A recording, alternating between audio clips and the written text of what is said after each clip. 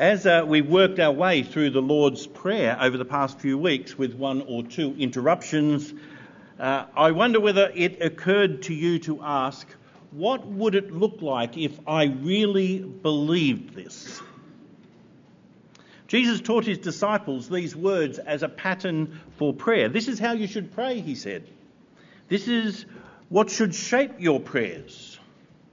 And I know that each one of us would want to say this morning, yes, that's right. I want my prayers to be like that. I want my prayers to be shaped like that. That's what I want them to look like. But do they? Do they? And what would be different if we took these words of Jesus with a fresh and deep seriousness? You might have noticed so far that at each point in each line, with each petition of the Lord's Prayer, there is something that challenges our complacency.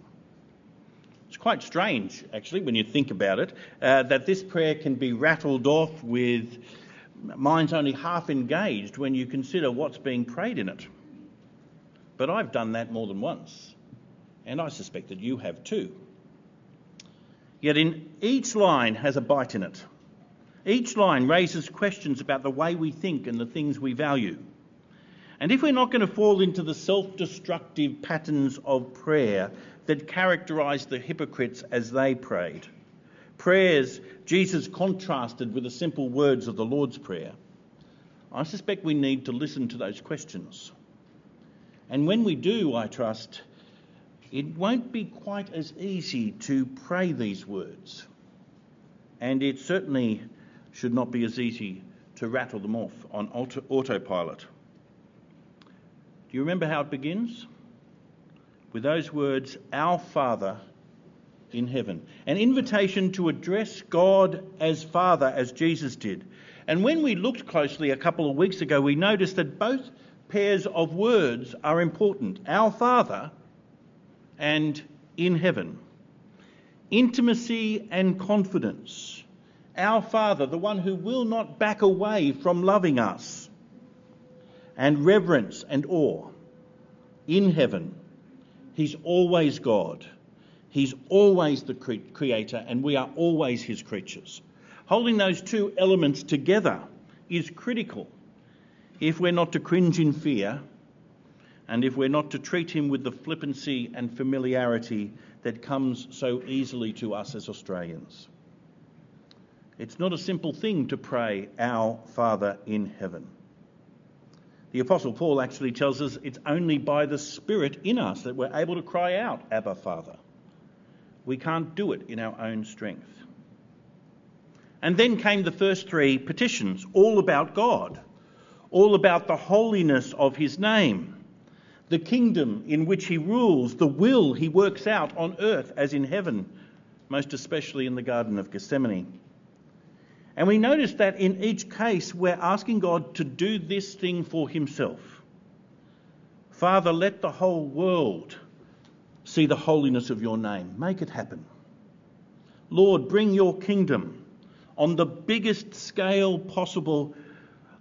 Let what you promised from the beginning come to fulfillment. Make it happen. Bring on that day when every knee bows and every tongue confesses that Jesus Christ is Lord to your glory. And Father, your will is done, always done, perfectly done in heaven.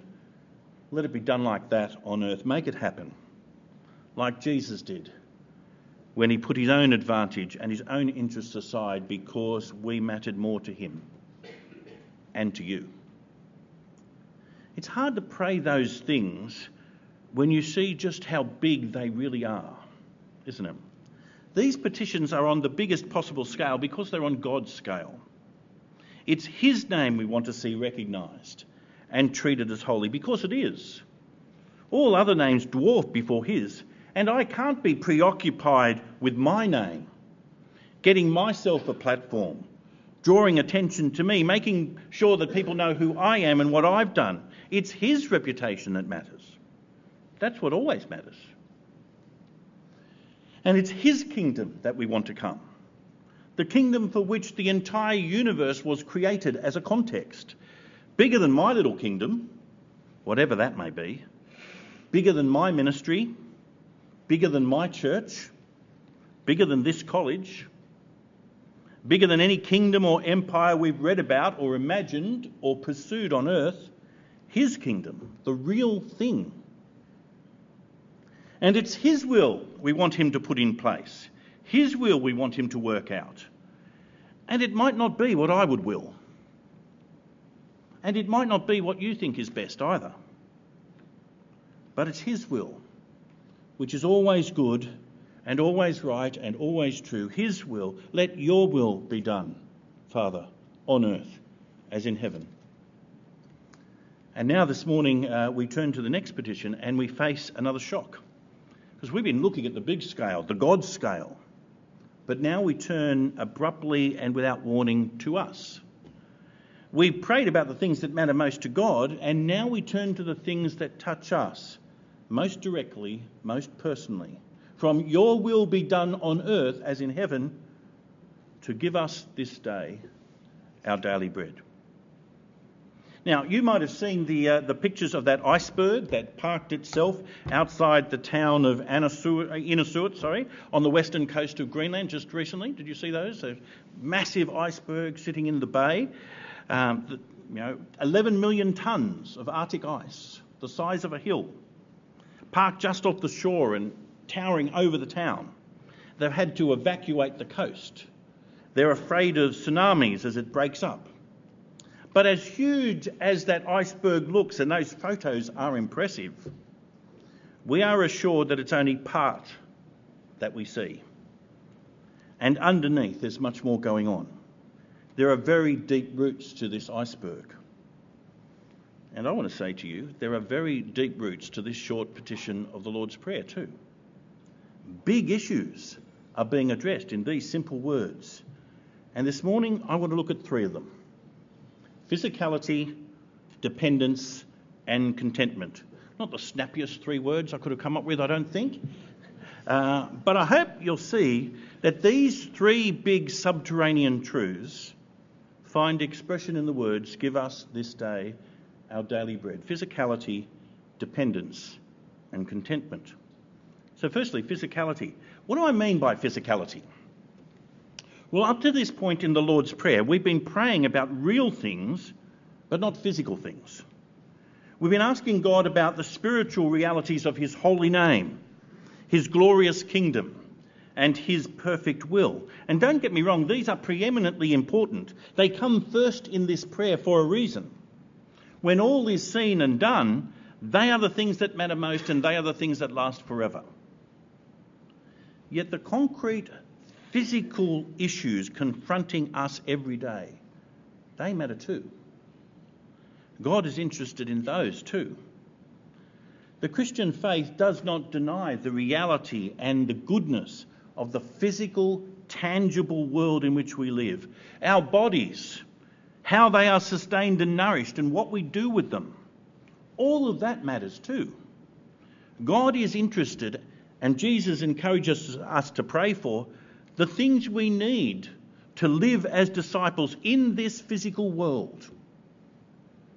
It's most certainly true that man does not live by bread alone, as Jesus said when he was most hungry and faced with the test put to him by the evil one. Is not life more than food and the body more than clothing? Jesus will ask later in Matthew 6. But that does not mean bread has no value at all. Your heavenly Father knows you need these things, Jesus will say. And he encourages his disciples to pray, give us this day our daily bread.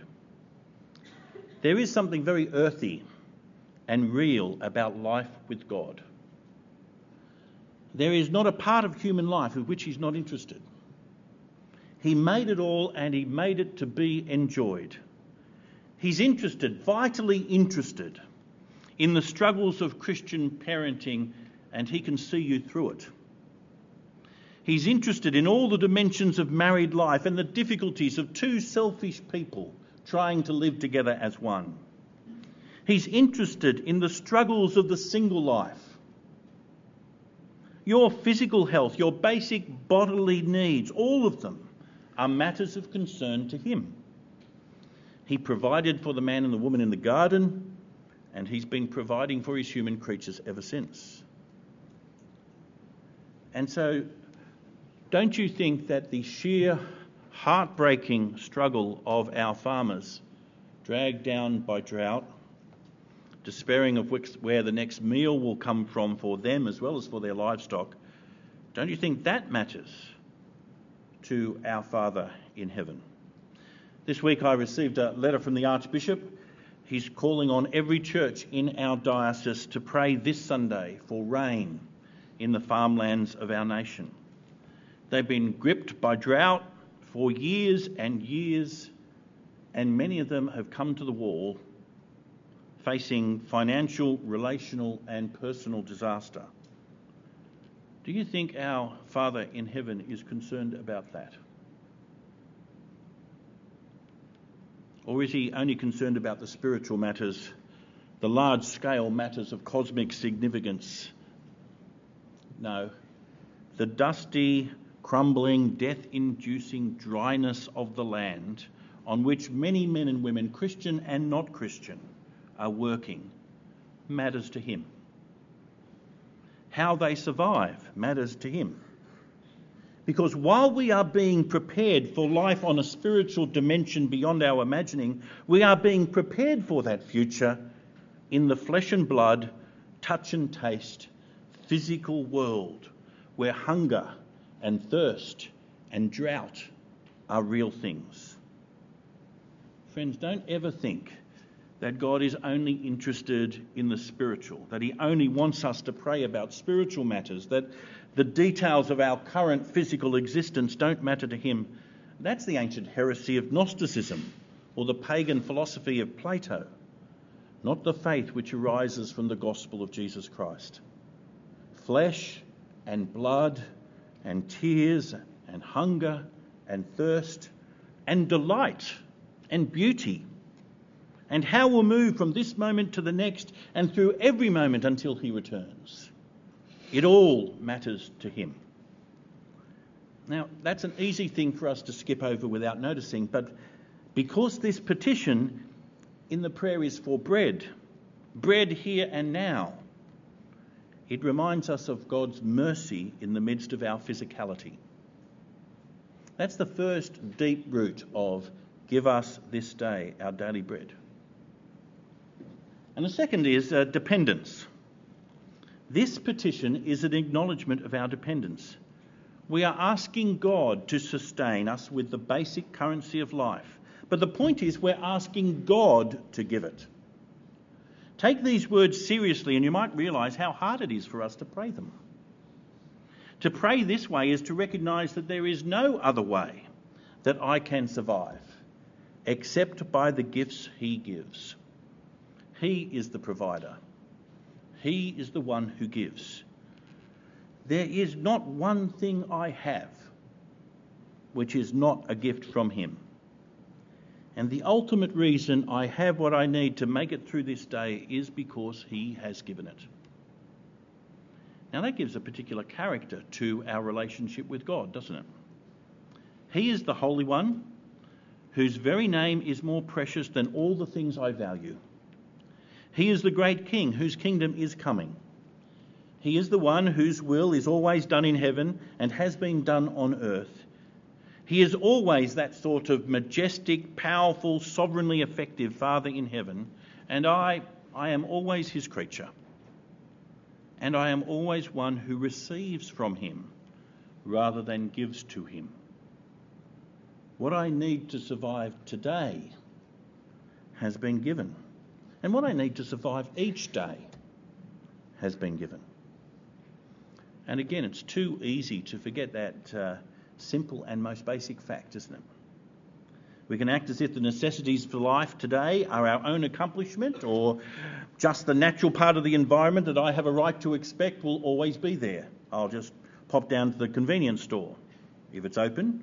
And you're as frustrated as I am, I can see. I'll just pop down to the convenience store and pick up that loaf of bread that we need for today. We pride ourselves on our self-sufficiency. We can look after ourselves. We can provide for our own family. And the fact that it all comes from God, the fact that we're dependent upon Him for everything, slips from view. Of course, that's not the case everywhere in the world. There are people who woke this morning, even in this obscenely wealthy city, who have no idea where the things they need to survive for just this day are going to come from. Not to mention those in other poorer parts of the world. And yet for them and for us, if those things are to come to us this day, they will come only because our Father in heaven has given them. I take it that we recognise that much more readily in the spiritual sphere. We know that salvation comes only from God. We sung about it already a couple of times today. We know that without Him we're lost in sin. We know we need His Spirit to change us so that we'll call out to Him and call Him Father. From beginning to end, our salvation is from God. And yet so often we look elsewhere for the provision of our physical daily needs. We forget that here too we are dependent upon Him. Here too we live because of His love and mercy. Your Heavenly Father knows that you need things like food and clothing and shelter, Jesus told His disciples. And He loves to give good gifts to His children, He said in another place. Ask. Recognise your complete and continuing dependence upon Him. He is the one who sustains your life through every moment until He decides it's time to take you home. Pray, give us this day our daily bread. Well, the third great subterranean truth is contentment. Physicality, dependence, and finally contentment. For this petition, I hope you've noticed, is not for a 3-course banquet. It's not for abundance or comfort or luxury. It's not even for enough bread to see us through the week. It's simply and graphically, give us today our daily bread. No more. Just what I need to survive today. And if that's true, if that's what Jesus is encouraging us to pray, how comfortable are you really in praying this prayer? Because I suspect that you and I think we need a lot more than that. You and I want to ask for a lot more than that. We want a secure, steady flow of income, what we would consider a modest wardrobe, a pantry and refrigerator full of food with some special treats among it all. We want our piece of the property market, a comfortable and reliable means of transport, the option of holidays, and the means to eat out when we're tired of cooking and doing the washing up. And we kind of think we deserve it.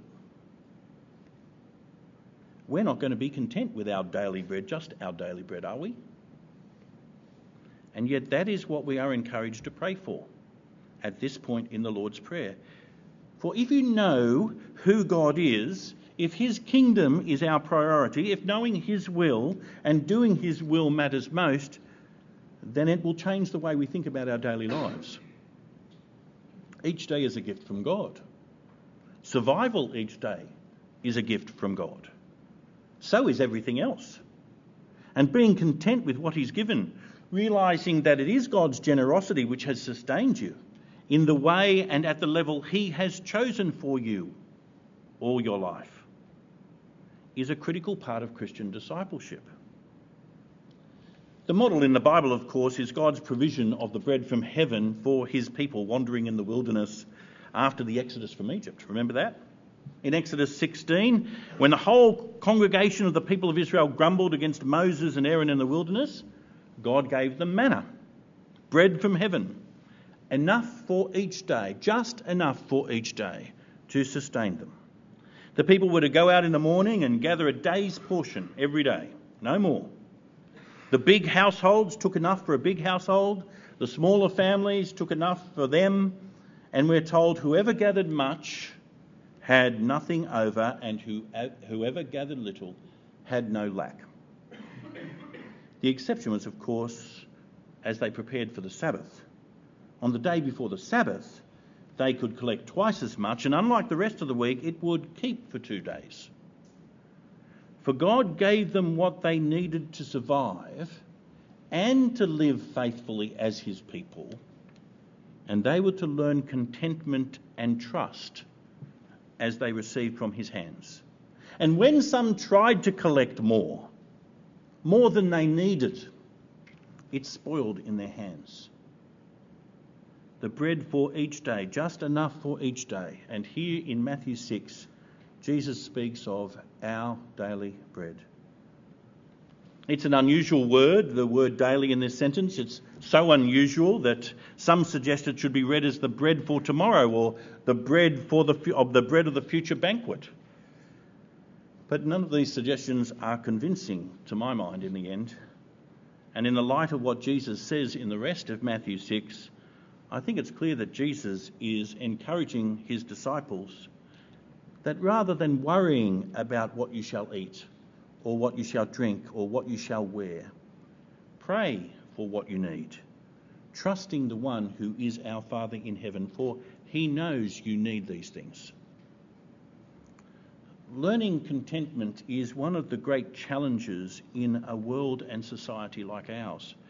But as Paul wrote to Timothy, godliness with contentment is great gain. Great gain. It is in itself an expression of faith and a willingness to be God's creatures, dependent upon him, receiving from his hand. Of course, this doesn't mean that we'll all live below the poverty line or just with the meanest subsistence.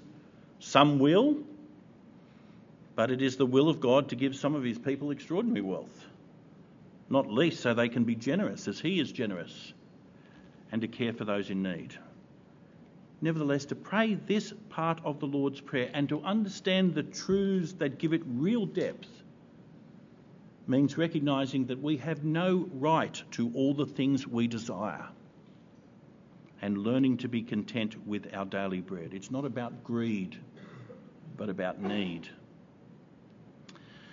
We can be confident in bringing our needs before God because Jesus has encouraged us to do so. But what would it look like if we really took seriously the words Jesus gave us to pray in this prayer? Where is the challenge to complacency in the fourth petition of the Lord's Prayer?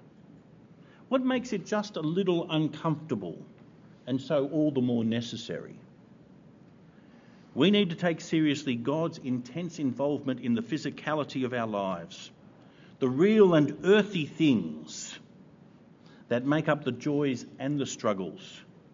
We need to recognise and truly believe that everything we have, absolutely everything, comes as a gift from our loving Heavenly Father, even the unpleasant and painful things.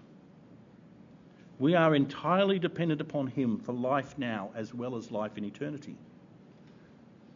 And we need to learn contentment, seeking to live each day as a disciple of Jesus, not straining after more, but receiving what he gives us to live this day and continue the journey that will end when we receive more than our daily bread, more than anything we could hope for, in the new heavens and the new earth where righteousness dwells, where slap dab in the middle is the throne of God and of the Lamb, which is the source of all real joy and hope and love. And so this morning, friends, I thought that I'd finish by praying with you for those who are suffering the drought in New South Wales. The Archbishop not only sent us a letter saying, please pray, he gave us some words to pray, and I'm going to use those. So will you pray with me?